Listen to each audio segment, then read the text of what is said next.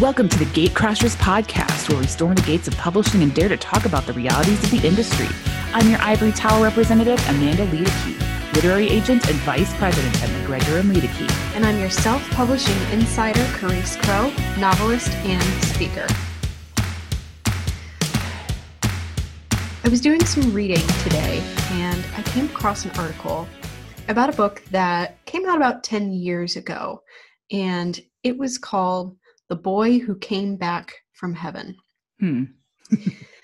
Yeah, it's an interesting Rings title. the bell, yeah. Yeah, and it falls into, and this is the actual name of the genre, it falls into the genre of heaven tourism. And it's acquired some controversy in the last couple of years because it was co-authored by a father and a son. The son was about 8 or 9 when the book was released. He was 6 when it was being written. But the son is refuting everything that's in the book and he's now 21 and is saying that when he was a kid, he was just looking for attention, and he did get into an accident. He was really badly injured, but he didn't go to heaven, and he didn't actually see any of the things he saw. And it got me wondering, if you're a publisher and your author has sold you material and then comes out later on down the road and says, actually, what I told you was a true story, I just made it up. And pretty famously, there was an author who was part of like Oprah's book club. Yeah. About, I think it was drug addiction. Yeah. What was James it? Frey, Little a million. Pieces? Yeah. Mm-hmm. Yeah. Mm-hmm. And he came out and said, well, no, actually, I made most of that up. And so, it just got me wondering, what does a publisher do in a situation like that? And how bad is that going to be for that author? I mean, the obvious thing would be their career is totally over. Mm-hmm. But does the publisher have legal recourse? Will the author have to pay back, in advance, or any royalty fees? Yeah. So I remember when that family, like there's a lawsuit against the publisher, or maybe the publisher also had a lawsuit against the author because... Well, it seems like one of those things where everybody's going to sue everybody. Right? It's just circular. Right. Yeah, I remember that happening, and it was just like, whoa, like that. It was a big selling book. It came out right around the time that Heaven is for Real came out, which was also a very big selling heaven tourism book. And Yes. I think both of them were kind of trying to ride the coattails of the success of 90 Minutes in Heaven and some of these other books. And so both Heaven is for Real and The Boy Who Came Back from Heaven are stories from the viewpoint of children and their heaven experience, which of course makes many people feel comforted when they read those books, and it helps hopefully answer some questions that they have about things that they've had in their own life. So that's the genre, and yes, it's a very strange genre, and it's one that I've never worked in, but... Out of you. I've probably never worked in it for the very reason that this lawsuit came up. Like, how do you know that this person is telling the truth? And I mean, it's one of those things where like, you can't like point to any evidence, like, no, you didn't go to heaven. Like, just like, so it's all this like, he said, she said. It's not provable in either direction. Right. It's just messy. So what happens? I think, well, first of all, everyone's going to lawyer up, right? And they're going to look at the publishing contract. And that is going to be the foundation of arguments from both sides. Right. In every publishing contract, there is a author warranties clause, and that's where the author promises that what they are putting forth is true, that it's not they're not stealing it from anyone else, so it's not Right. plagiarized. Right. It's not libelous, so it's not gonna, what they're saying isn't gonna result in a lawsuit from someone else who says, hey, you talk bad about me in your book and that's not true, which we see a lot with the books coming out that have come out recently against Trump, where he's taking Right. them to court saying this is libel because it didn't happen, blah, blah, blah. So that clause is basically like the author saying, you can trust me. I have the right to share this information. This is accurate. It's not going to result in a lawsuit. Right. Which makes a lot of sense. And I think makes the case for The Boy Who Came Back from Heaven even more interesting, because it was co-authored by father and son. Mm-hmm. And the son is now admitting, I made it up. But the father is extremely insistent that he believed it then and he believes it now. And he thinks everything from cover to cover is totally true. Mm-hmm. So that just makes things messier, right? And I think the book got pulled. I don't think it's on shelves anymore. No. So what he's trying to avoid then is having to pay back his advance, at least having to pay back his advance. Right.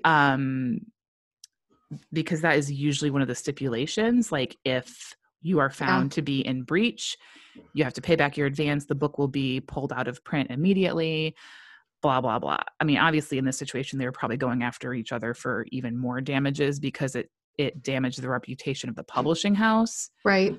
But so the dad is clearly protecting his assets or lack thereof. Right. Which, I mean, he might genuinely believe it. He might. But yeah, there is definitely a financial motivation, because the advance, I believe, was like $500,000. I mean, it was a big one. And I mean, then you look at the mother and the son, or the son, like, because if I remember, like, he didn't get much of the money. The son didn't get much of the money. And the son was too young, and he had a lot of medical expenses because of the accident. And the mom just really wasn't involved with the book process at all. Like, she never approved of the dad doing it. And she was a little too busy having, 4 kids. And one of them is now quadriplegic and tons of medical bills. And so the mom really wasn't involved. And the one who was lying was a little kid. Right. Right. So that author's warranties clause is like the basis for, what the court is going to determine. But then again, it just comes down to who do you believe more kind of a situation in this particular book. It's a lot more cut and dried when it's a plagiarism lawsuit. And we've seen that with other books, with novels, where the author gets a big advance because the book is amazing, and come to find out, like, it's just been stolen. And not word for word, but no, I've read where, if your main love interest was like Dr. Willow, and then this person rips off your book and their main love interest is like Professor Oak. Yes. Like, it's been, and to the degree where, no, it's not word for word, but it's character names with the exact same roles that are clearly just barely transferred onto another sheet of paper, and like scene by scene by scene, plot for plot, absolutely identical. Oh, I've seen those. Yeah.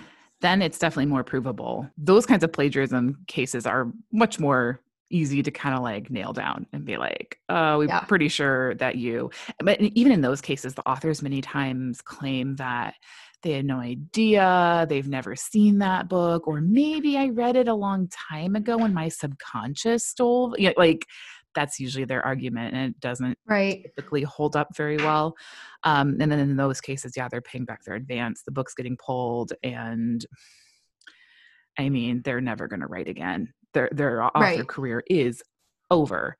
Right. Yeah, I've seen that done where they claim, well, but all the books in our genre have these exact same tropes. Right. And they try to pull it off as like, well, we're all writing the same thing anyway. It's like, honey, the original material came out in 2012 and you launched your book in 2018. No. There were claims against Rachel Hollis for one of her books too, like that she stole from a podcast. I mean, to some degree, there's nothing new under the sun, Right. And then, but at the same time, it's like sometimes, and I'm not saying that claim specifically, but sometimes these claims are really interesting how close they are. Mm-hmm. And so usually, what happens is if a claim is made, like let's say you get published by a publishing house, Charis, and there are claims made against you for whatever. Usually the publisher is going to stand by you and defend the book, of course, to a degree. I mean, there's like a threshold. The more money they've invested in the book, the more likely they're going to go long-term defending it. Right. But their initial reaction is to defend the book, defend the author until it's determined or until it's leaning toward the author breaching those warranties. And once you step into that space, that's when, in my experience, the publisher becomes less of your ally and either removes themselves from the situation or becomes your enemy in the situation. So typically publishers are there to help defend the book, to help defend you, because there's always going to be claims of this and this and this. But once those warranties come into question and it's looking like you really did deceive them or you really did speak badly about someone when you have no evidence or, proof to do so, then that's when they start to be like, oh, well, maybe we shouldn't, go here. And then maybe this person is a bit icky. Right. And not somebody you want to be aligned with. Right. No. And if you ever see a situation in which a publishing house is dropping an author because of just the current conversation around that author, I think of a Woody Allen book that was dropped by a big New York publishing house because Woody Allen, he's like No, I know who he is, but I don't know anything about his book being dropped. Yeah. One of his books. I'm not that young. Well, it was recent. And one of his books was dropped by a New York publishing house because of all of these allegations that were coming out against him. Oh, okay. And the publishing house stood by him for a while and then finally decided, we just don't want to be a part of this anymore. So they dropped him. They dropped the book. My guess is they didn't require him to pay back the advance because it was their decision and he hadn't really done anything since signing the deal. It was all like stuff from years ago. Right. But then of course another publishing house picked it up and published the book anyway. Naturally. I mean, yeah, because now it's got a bunch of controversy. Yeah. And so there's probably going to be a publisher out there, maybe not as big as the original one, but somebody will say, hey, controversy sells. We don't care. There's no such thing as bad press. Exactly right. So authors, as long as you're honest and as long as you are, honest and truthful with those promises that you're making to the publisher, that you didn't steal anything, that it's your original work, that you have the right to tell the stories that you're telling about people, then you should be good to go. And you really shouldn't have anything to worry about. Thank you for joining us for this episode of the Gatecrashers podcast. If you found value in this episode or in any of the episodes we've done, you can drop a tip in our tip jar. Send a tip via PayPal. Simply use our link, paypal.me/Gatecrashers, or log into PayPal and search us using our username, which is @Gatecrashers. And be sure to be here next week for a brand new episode.